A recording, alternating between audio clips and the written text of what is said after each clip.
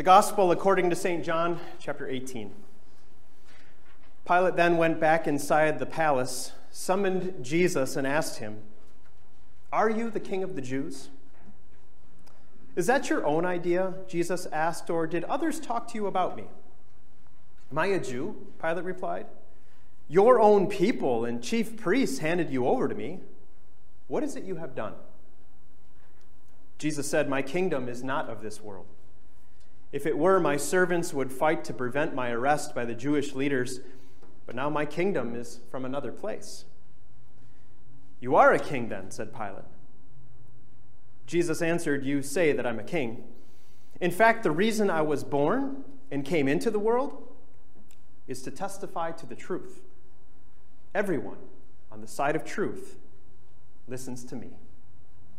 This is the gospel of our Lord. You may be seated.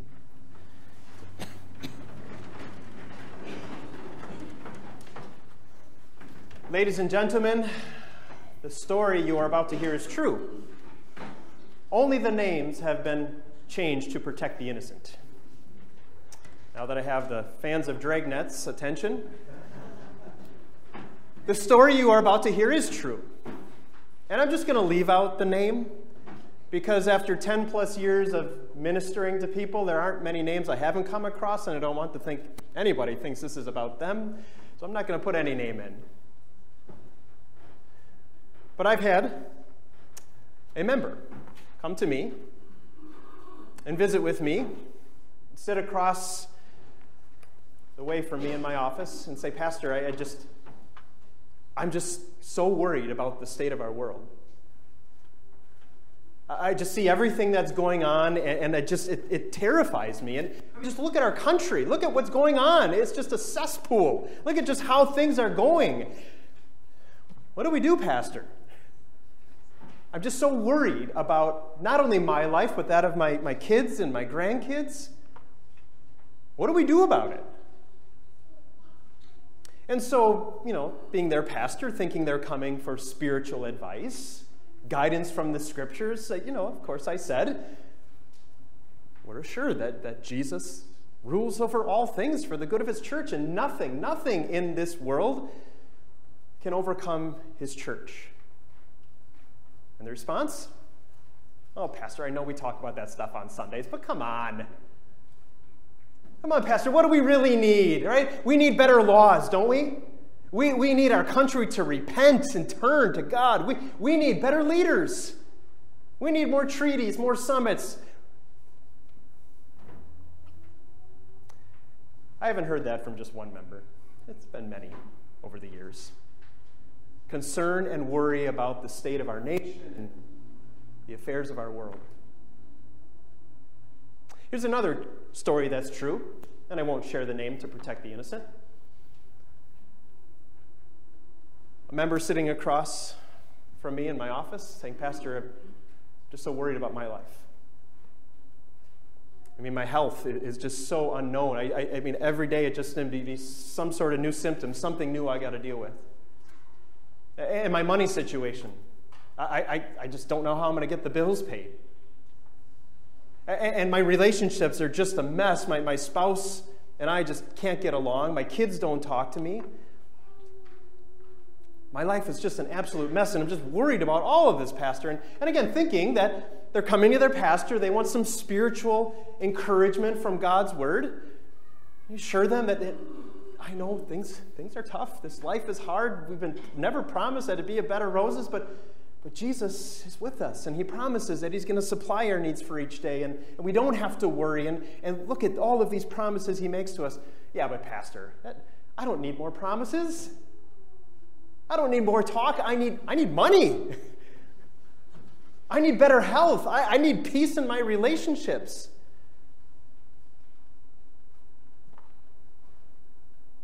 Maybe we have more in common with the people in this account from John than we would first see at first glance.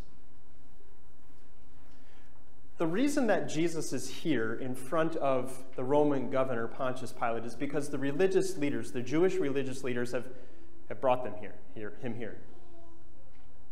All night long before this, there's been this kangaroo court putting him on trial for trumped-up charges. See, this Jesus has claimed to be the Messiah.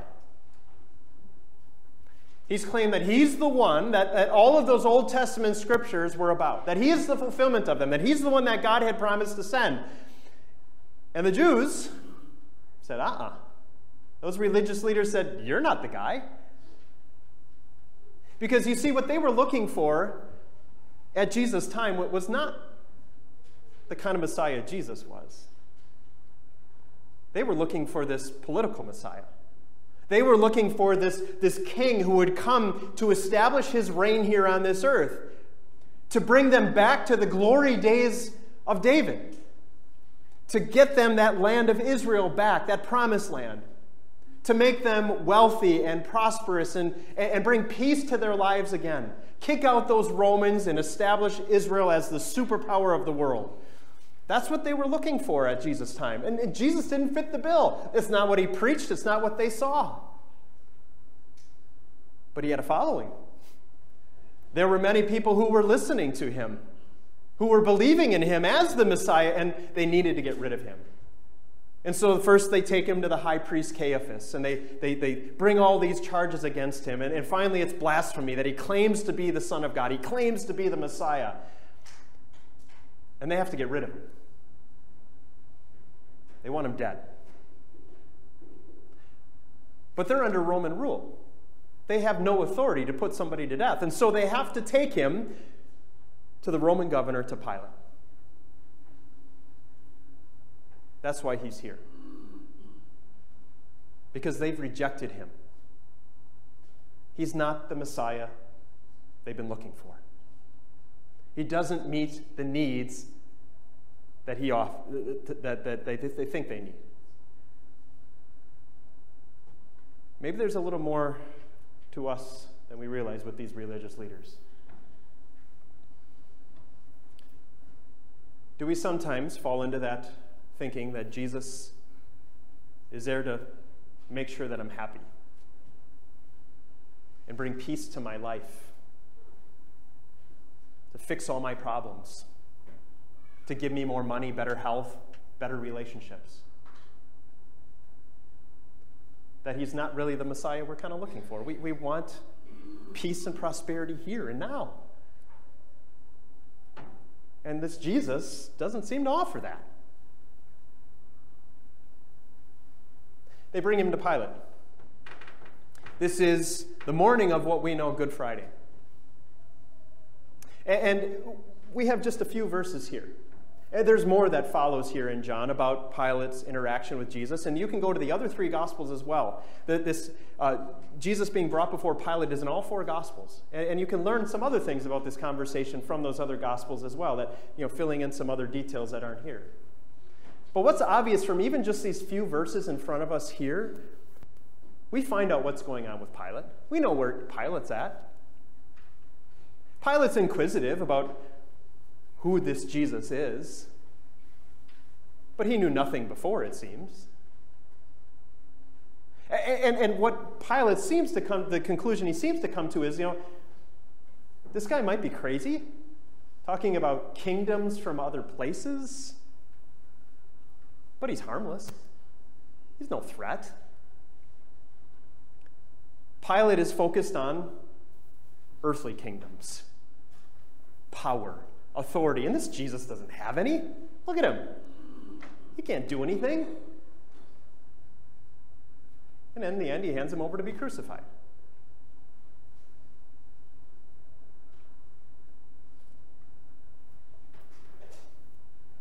Can we sometimes see a little bit of Pilate in ourselves when we look a little closer? Oh, sure, here's this Jesus. But what can he do about anything going on in our world today? He has no authority. He has no power. I mean, look at all these things going on that are just completely out of his control. He's not really king over all. Can he be? I mean, look at what's going on. Think if we look a little closer, we can see ourselves in both these religious leaders who miss what Jesus is all about. Or even seeing Pilate in us, who just dismisses what Jesus is all about. And if that's the case, we miss it or just dismiss it. And we're so focused on the things of this life. If we're so focused on my life and getting my life better, if we're so focused on the worries and the troubles that we experience, if we're so overcome and overwhelmed by the affairs of the world and what we see going on, then we're going to miss out on the greater blessings, the greater things that this King Jesus longs to offer to us. Jesus says, "My kingdom is not of this world."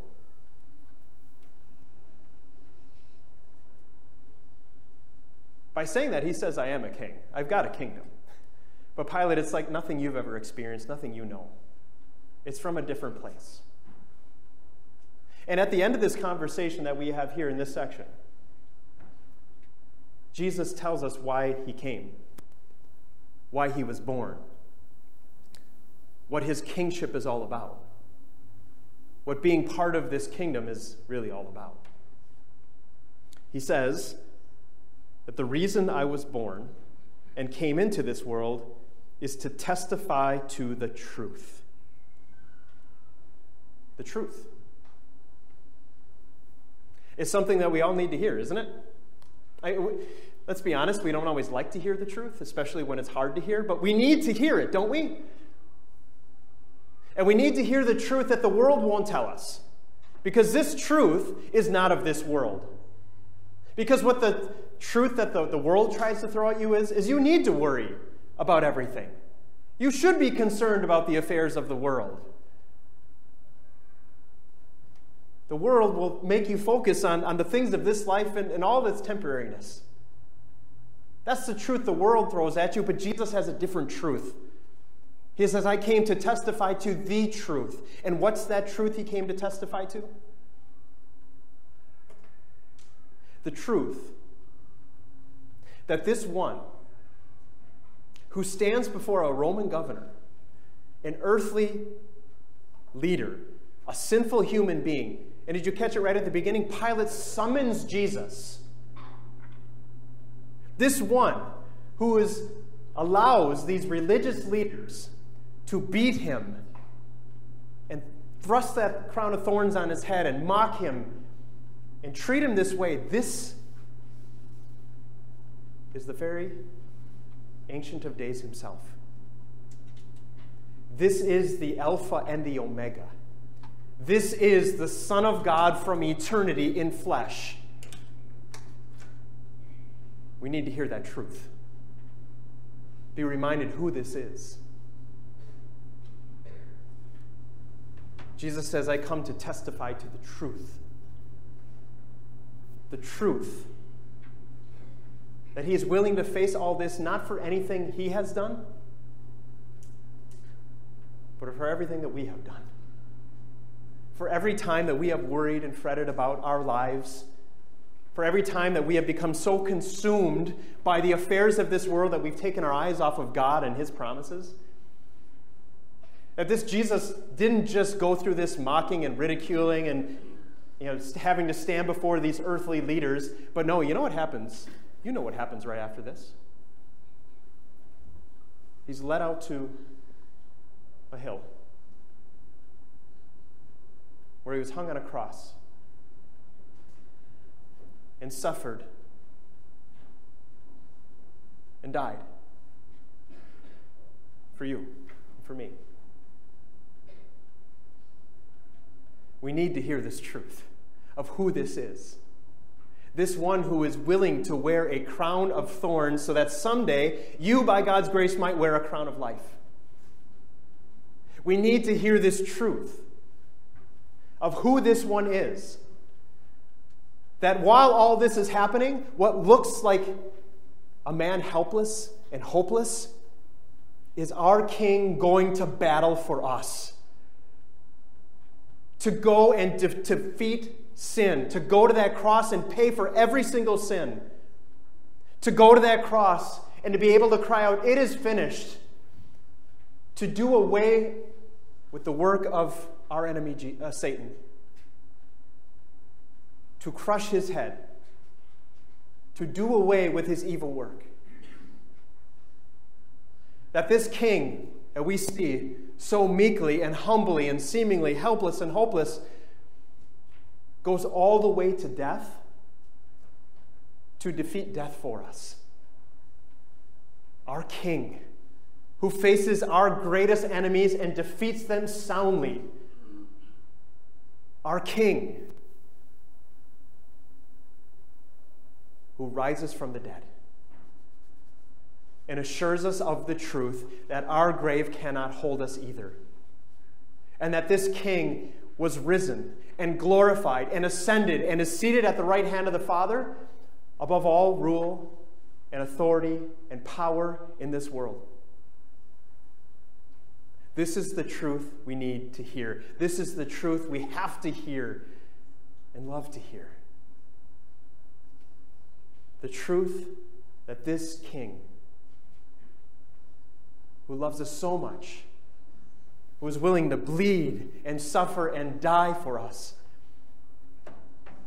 is the same king who says, "I'm with you now. You are mine forever." And because we know this by God's grace, even though I know you're going to walk out these doors and the troubles are going to come back, right? The worries about all different things in your life, and you're going to listen to the news, and you're going to start to fret about the state of our nation and everything going on in our world. I know it's so tempting to take our eyes off of our king.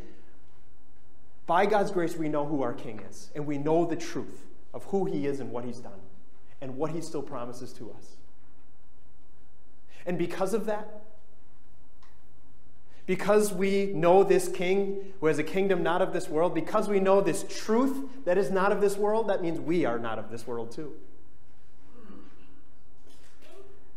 Jesus, on Monday, Thursday evening, so really just hours before this takes place, told his disciples and us that you're in this world. You're going to have to continue to go through the troubles and the struggles, right? You're going to look around and see all of these things happening. You're in this world, but you're not of this world. You're different.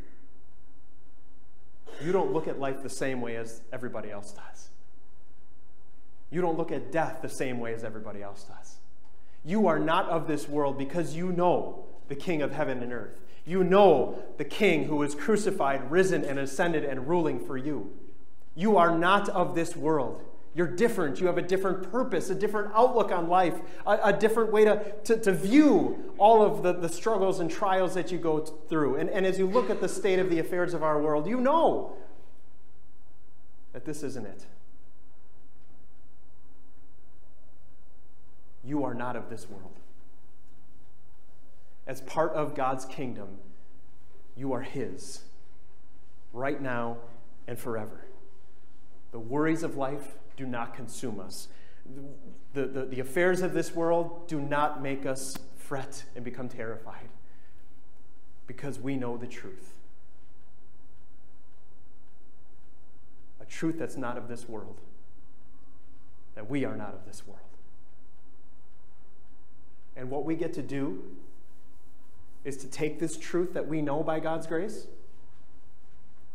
and we get to proclaim it to a world that needs to hear it. Because we still are in this world, and there's a truth that the world needs to hear. The truth of Jesus, who says, "I am the truth." And it is only this truth that can truly set you free from worry and fretting about this life. This truth of our King Jesus is the only truth that can really give you joy in this life and hope beyond the grave. Friends, you know this King. You know this truth that reveals him to you. You know who you are by his grace, part of his kingdom, to proclaim this truth to the world. May God grant it. Amen.